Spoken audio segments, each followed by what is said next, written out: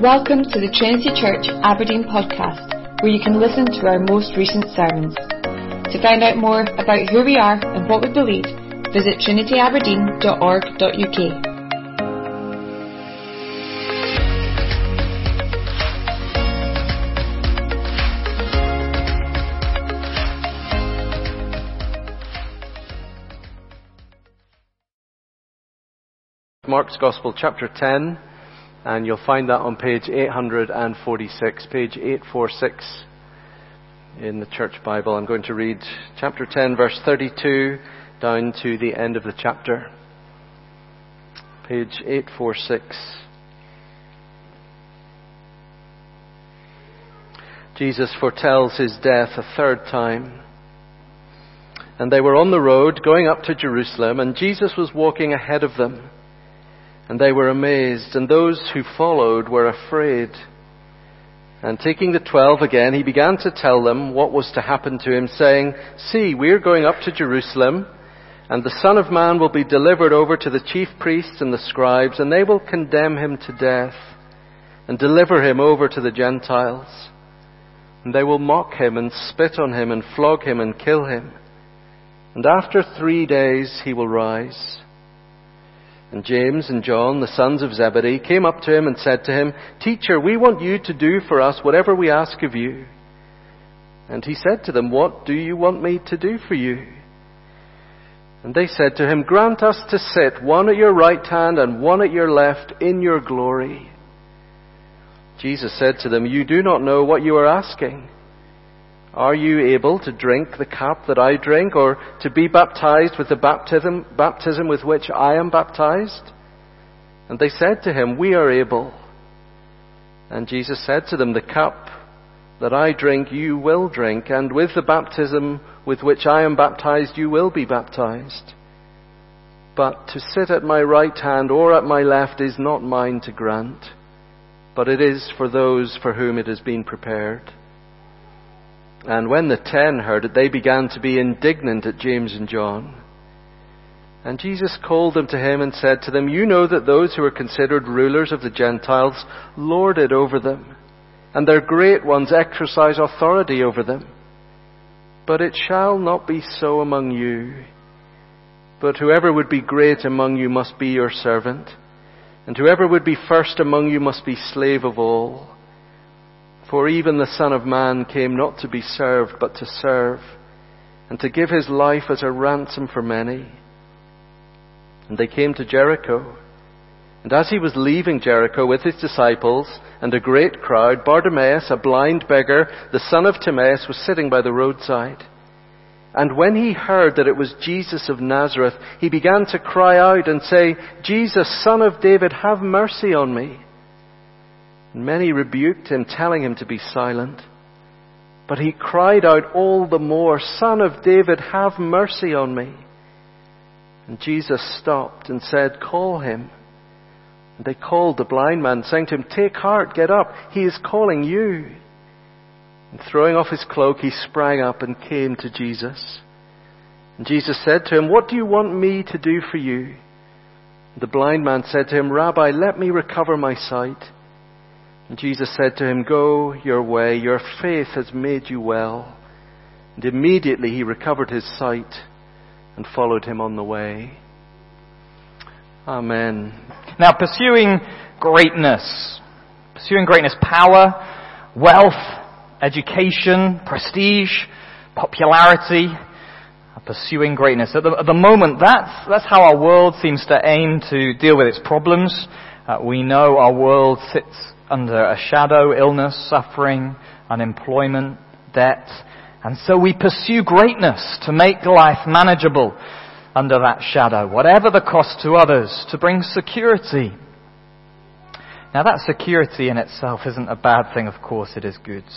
Many of us will have been grateful, for example, for knowing you had a safe job during the pandemic was a great relief to some of us. But it's the pursuit. It's the drive for greatness. How that has benefits. God wants us to see it's not his way. He has a very different way, Christ's way, that we'll come to see. Now, we've had a bit of time out of Mark's Gospel, but let me try and help us get back up to speed. We're right in the middle, in a sense, of the book. We're in a section that is all about Jesus being on the way to Jerusalem. You see it right there at the beginning of our passage in verse 32. They were on the road going up to Jerusalem. The phrase "the way" appears a number of times in these few chapters. And he's been spelling out since chapter 8 to his disciples what awaits him in Jerusalem. And then because of that, he's been showing his disciples what it means to be on the way with him. To follow him. What does that look like? He's teaching them that the last will be first, to be like children. They even saw the rich ruler turn away because he wouldn't be like that. And here in our passage, we've got the third of three predictions that Jesus gives of his death and resurrection in verses 33 and 34. Jesus is showing them once again his way as the suffering servant, his way to the cross and resurrection. He's showing them the horror of it, the magnitude of all that's about to come. And the question as we hear this third prediction is this: will the disciples now get it? Will they get what it means that Jesus is going to die and rise, and what it means to follow him because of it? Because they've been really struggling up till now. And as we move through this passage, we're going to look at four sons. Okay, we've got two sons of Zebedee, then the Son of Man, and then lastly the son of Timaeus. Now firstly, the sons of Zebedee. Now these two sons, they're self-serving superstars. The sons of Zebedee, the self-serving superstars. One day, James and John, they find a quiet moment with Jesus. Perhaps the other disciples, I don't know, they're chatting or they're off speaking to others. But here we are, the three of them. Two of Jesus' kind of inner circle and Jesus. You can imagine them, the two brothers kind of looking at each other, a bit nervous, but come on, we're going to do this. And they head to him and they say, "Teacher, we want you to do for us whatever we ask." Now that is a bold statement, if ever I heard one, right from the start. They're immediately trying to force their will on Jesus. Now Jesus kindly replies, doesn't he? He says, "What do you want me to do for you?" And here we see what's going on. "Grant us to sit, one at your right hand and one at your left, in your glory." Wow. You know, that's what they want. They want greatness in glory, don't we all? They understood Jesus was the awaited king. They got he was going to reign in power. Perhaps they still saw it as getting rid of the Romans, Jesus taking back control of Jerusalem. But they understood this was a king on a mission. But this was a power grab going on here. This was a stab at self-serving greatness. Glory first. Any sacrifice is forgotten. They want glory. It's like they'd kind of walked into Jesus' front room with a load of others and seen there were two massive cookies sitting on a plate and gone straight for them without hesitating. Or there's only two seats on the first ever space flight and they jumped straight into them, pushing others out the way to get there. These were self-serving superstars. Even when Jesus mentions the sacrifice, the hardship and suffering, do you see that? He said, "Are you able to drink the cup that I drink, or to be baptized with the baptism with which I am baptized?" Alluding to his death here. Even then they have a great confidence in themselves. Of course we can. That's why we're asking you for glory. We're superstars. We want greatness. And it wasn't just them, verse 41. "And when the 10 heard it, they began to be indignant at James and John." You can imagine the grimace faces, the cold shoulder, the silent treatment. "You said what?" Now, I don't think this is righteous anger going on here. This is them gutted that they didn't ask for it first. They'd wished they'd asked Jesus for the seats, that they'd been that bold. They're jealous. They've jostled over greatness before, back in chapter 9, and it's still here. Ambition, rivalry between them all. They're all like the sons of Zebedee. Self-serving superstars. They're trying to push themselves closer to glory and greatness. This is a dog-eat-dog world. I push myself up at the expense of others. I climb up the pile of people, and I don't care if I shove my foot in their face as long as I get higher. Getting in with the boss while backstabbing your colleague. I recently saw a video of a man saying he'd explained to his wife that if they got married, his dreams and his vision would always come first over her. It's that kind of attitude. And later in verse 42, Jesus shows them that this kind of attitude is exactly what the rulers of the world have. In a sense, he's saying, the powers you're hoping I'm getting rid of, you're exactly like them. We'd be swapping one despot for another. Why? Because this kind of attitude, it's all about power for my sake. It's all about my prestige, my greatness. But somehow everyone loses with this, isn't it? You lose because you're turned inward on yourself, losing who you are, and others lose as you just shove them out the way. Now, this isn't to say that the whole of James and John was like this, that they never did anything kind or good. But here they are showing their deeper motivation. It's a dark heart seeking to be self-serving superstars. And the thing is, these two men are here to shine a light on us, however much we may not want them to. Just ask this question. Where do you see this tendency in yourself? I wonder if, like the disciples, anger or indignation is often a clue. It's amazing how quickly it rises up inside. Jealousy. Why them? I'm better than them. I've worked harder. I deserve recognition. I deserve the merit, the promotion, the award, the job. Now, of course, there can be humble recognition of talent, but when the anger rears its head, it's often a telltale sign we wanted more. We wanted to be superstars. And if it's not anger, then it may be blame. In my uni finals, I didn't get the result I was hoping for, but what was my first thought? Not, I wasn't as good as I thought I was. No, it must be the examiner's fault. They must have marked my papers wrongly. I'm great. They must be the problem. Or we can often be about self-protection. Just the other day, my wife had a headache and needed a break. And rather than immediately caring for her, my first thought was, well, I need to get out soon. It was self-serving. And we can be blind to this because it's all so self-righteous, so self-focused.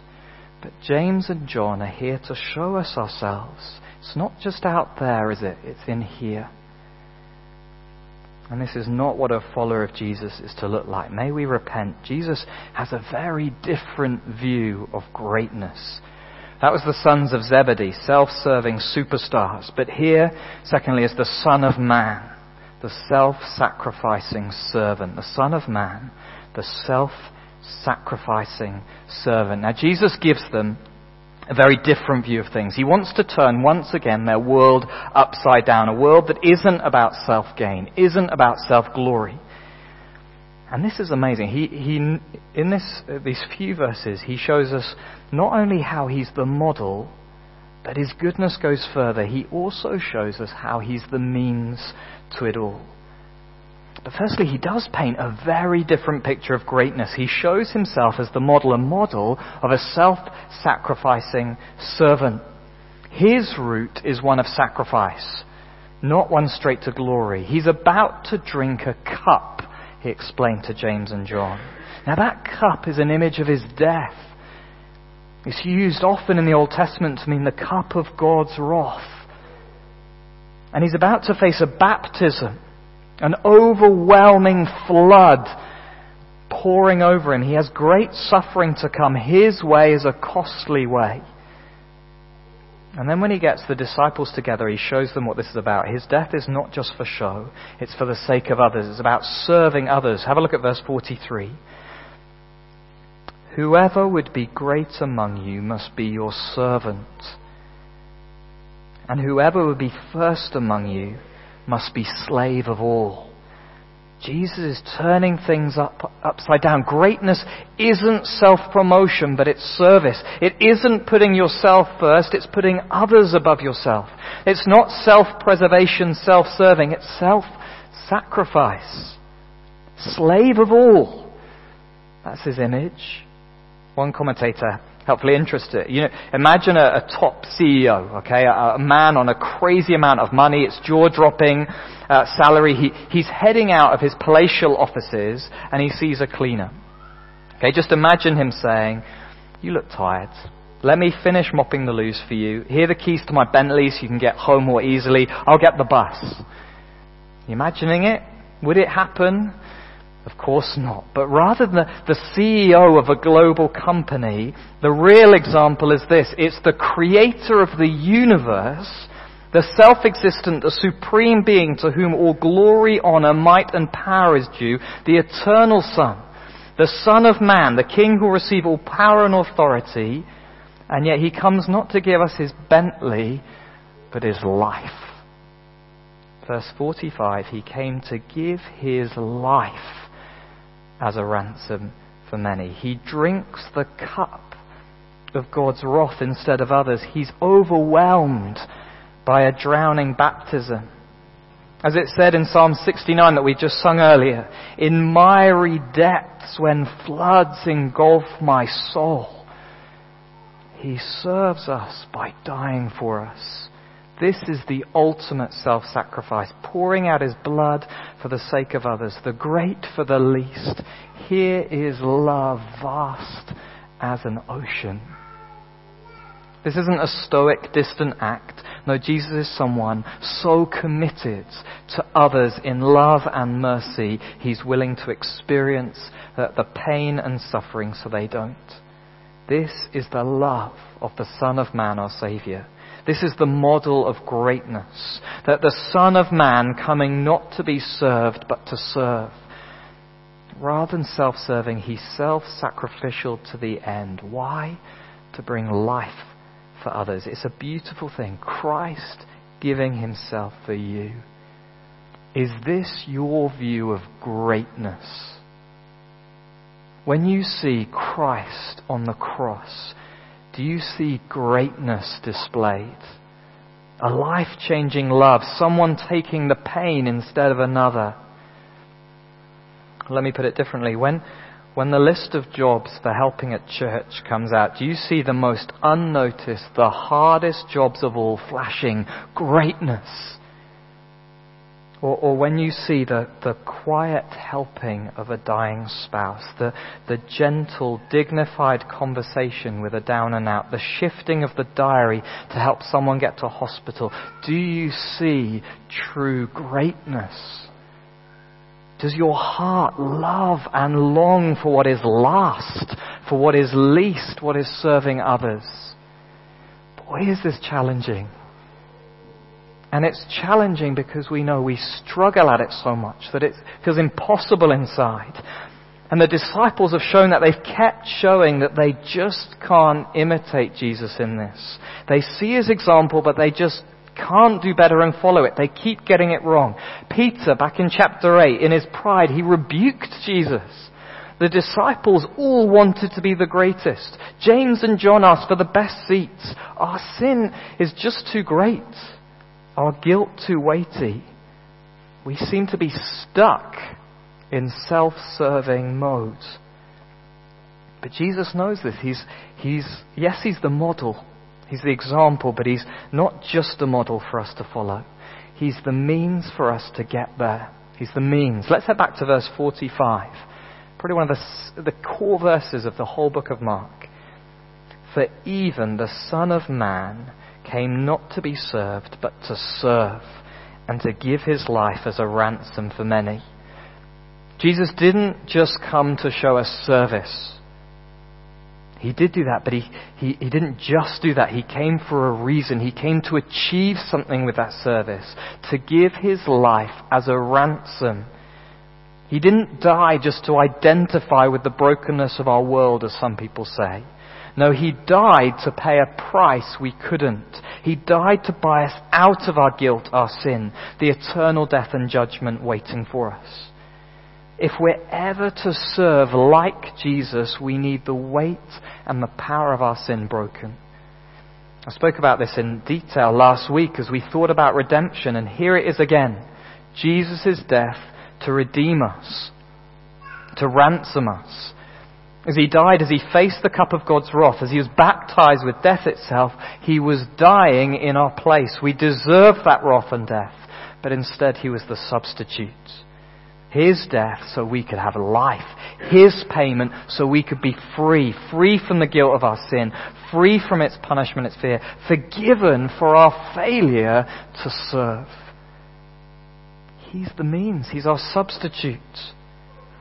And being ransomed, being freed, frees us to serve. We're bought into God's service. Rather than slaves to sin, we're in service of the King. Just think of that, the famous Bible character Joseph. Okay, back in the Old Testament. He was a slave, if you remember. He was imprisoned in Egypt, shackled for years, as good as dead. But then he's freed. His chains are broken. The locked doors are opened for what? For service to the King. Oh, and that service was good for many, wasn't it? Jesus is the substitute, so rather than having sin hanging over us, we can be more and more like him. He's the means, as one commentator put it, as at the source of all Christian service in the world is the crucified and risen Lord who died to liberate us into such service. He died to liberate us into that service. He's the substitute. But we don't just need a substitute, we need sight. To be able to come like Jesus, we don't just need freeing from our past sin and guilt. We need a miracle in our hearts. We need Jesus for who he is, so we trust him. So we come to him forgiveness, and we want to be like him. We need spiritual sight. And that's what's going on with blind Bartimaeus. It's a wonderful miracle of a blind man receiving sight. But Mark's put it here to show us more. Okay, at the beginning of this section of the book, back in chapter 8, there was another sight healing. Okay, and we've got one here at the end of this little section. And Mark clearly linked that first one to the disciples' understanding or lack of understanding of who Jesus is, what he had come to do, their spiritual sight. If you remember, Peter, like the blind man, sort of got who Jesus was, but not completely. And here at the end of the section, we have another sight healing, again to teach us about spiritual sight. To serve sacrificially like Jesus, we need to see him and the world differently. Rather than seeing everything with self-serving lenses, we need Jesus to change our eyes to see things through Jesus-shaped lenses, through self-sacrificing lenses. Seeing Jesus' true greatness and love and kindness, we need a Jesus miracle. And it's Jesus who gives sight to Bartimaeus, isn't it? He gives us sight to see what true greatness is. He gives us sight so we can serve the King like the King. The Son of Man, the self-sacrificing servant. That self-sacrifice was not only the model, but the means for us to be like him. He not only died as an example, he died to make it happen. Our substitute, giving us sight. Praise God that the Son of Man, he is truly this self-sacrificing servant. It's all for our goods, all for our help, all so that we would be truly free, living lives of love and service of others. If you're not a Christian here tonight, there's something really important here for you to see. Jesus is saying, to be great, to be free, you need to be served by me.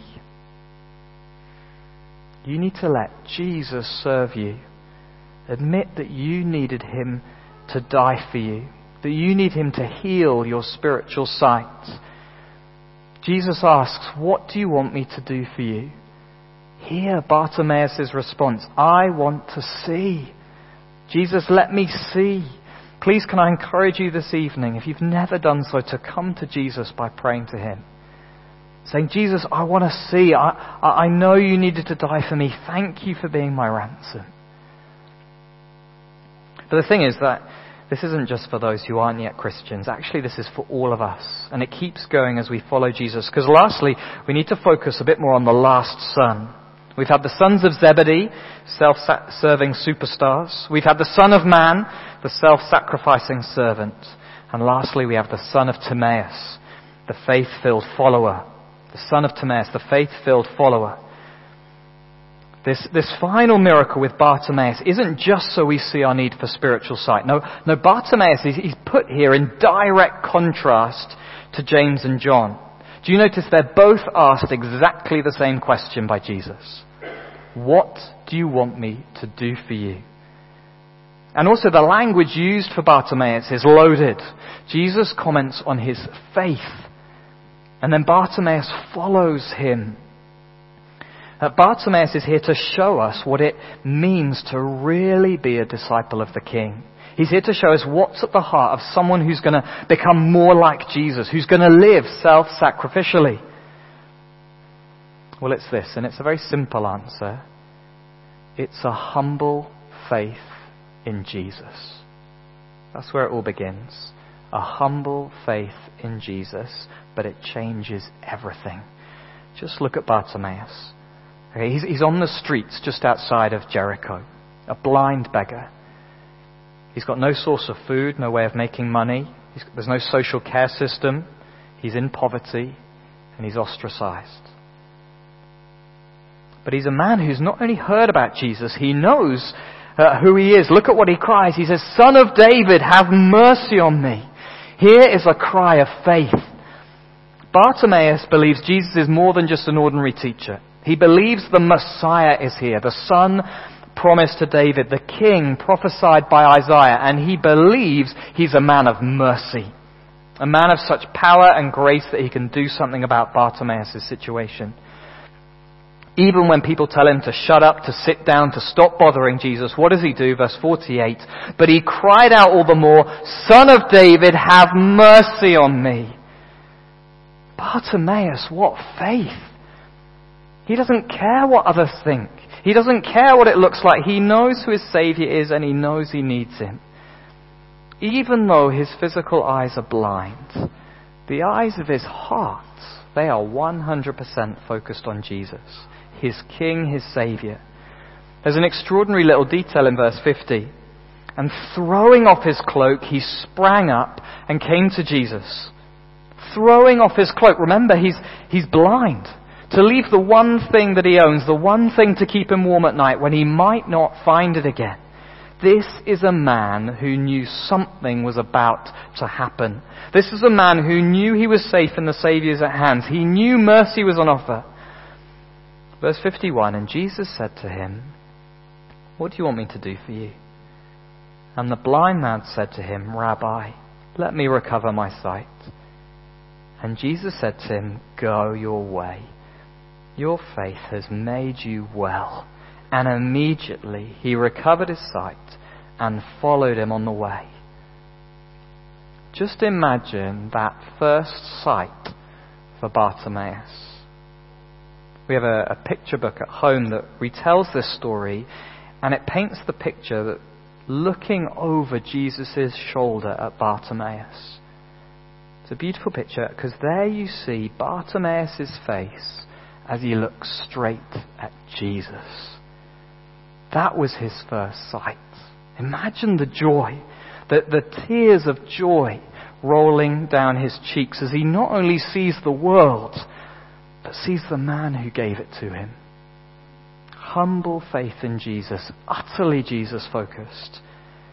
And what's his response? To follow Jesus on the way. That's what he does. He follows Jesus on the way. And remember what way Jesus was on. Verse 32, they're on the road to Jerusalem. They're on the way towards Jesus' death and resurrection. The cross is looming. It's the way of self-sacrifice. And Bartimaeus, verse 52, followed Jesus on the way. He is a faith-filled follower. This is how we walk like our Saviour. This is how we follow Jesus' example of self-sacrificing service. Like Bartimaeus, we trust our Saviour. We have the eyes of our hearts fixed on him from the beginning and every step of the way. Here is greatness in Jesus' eyes. Bartimaeus, he wasn't great in the world's eyes. He wasn't secure from the shadow of death. He was suffering. He was disabled. Being blind. He was poor. Here was utter weakness in the world's eyes. But in Jesus's, here was greatness. You don't have to be someone in the world's eyes to be great in God's kingdom.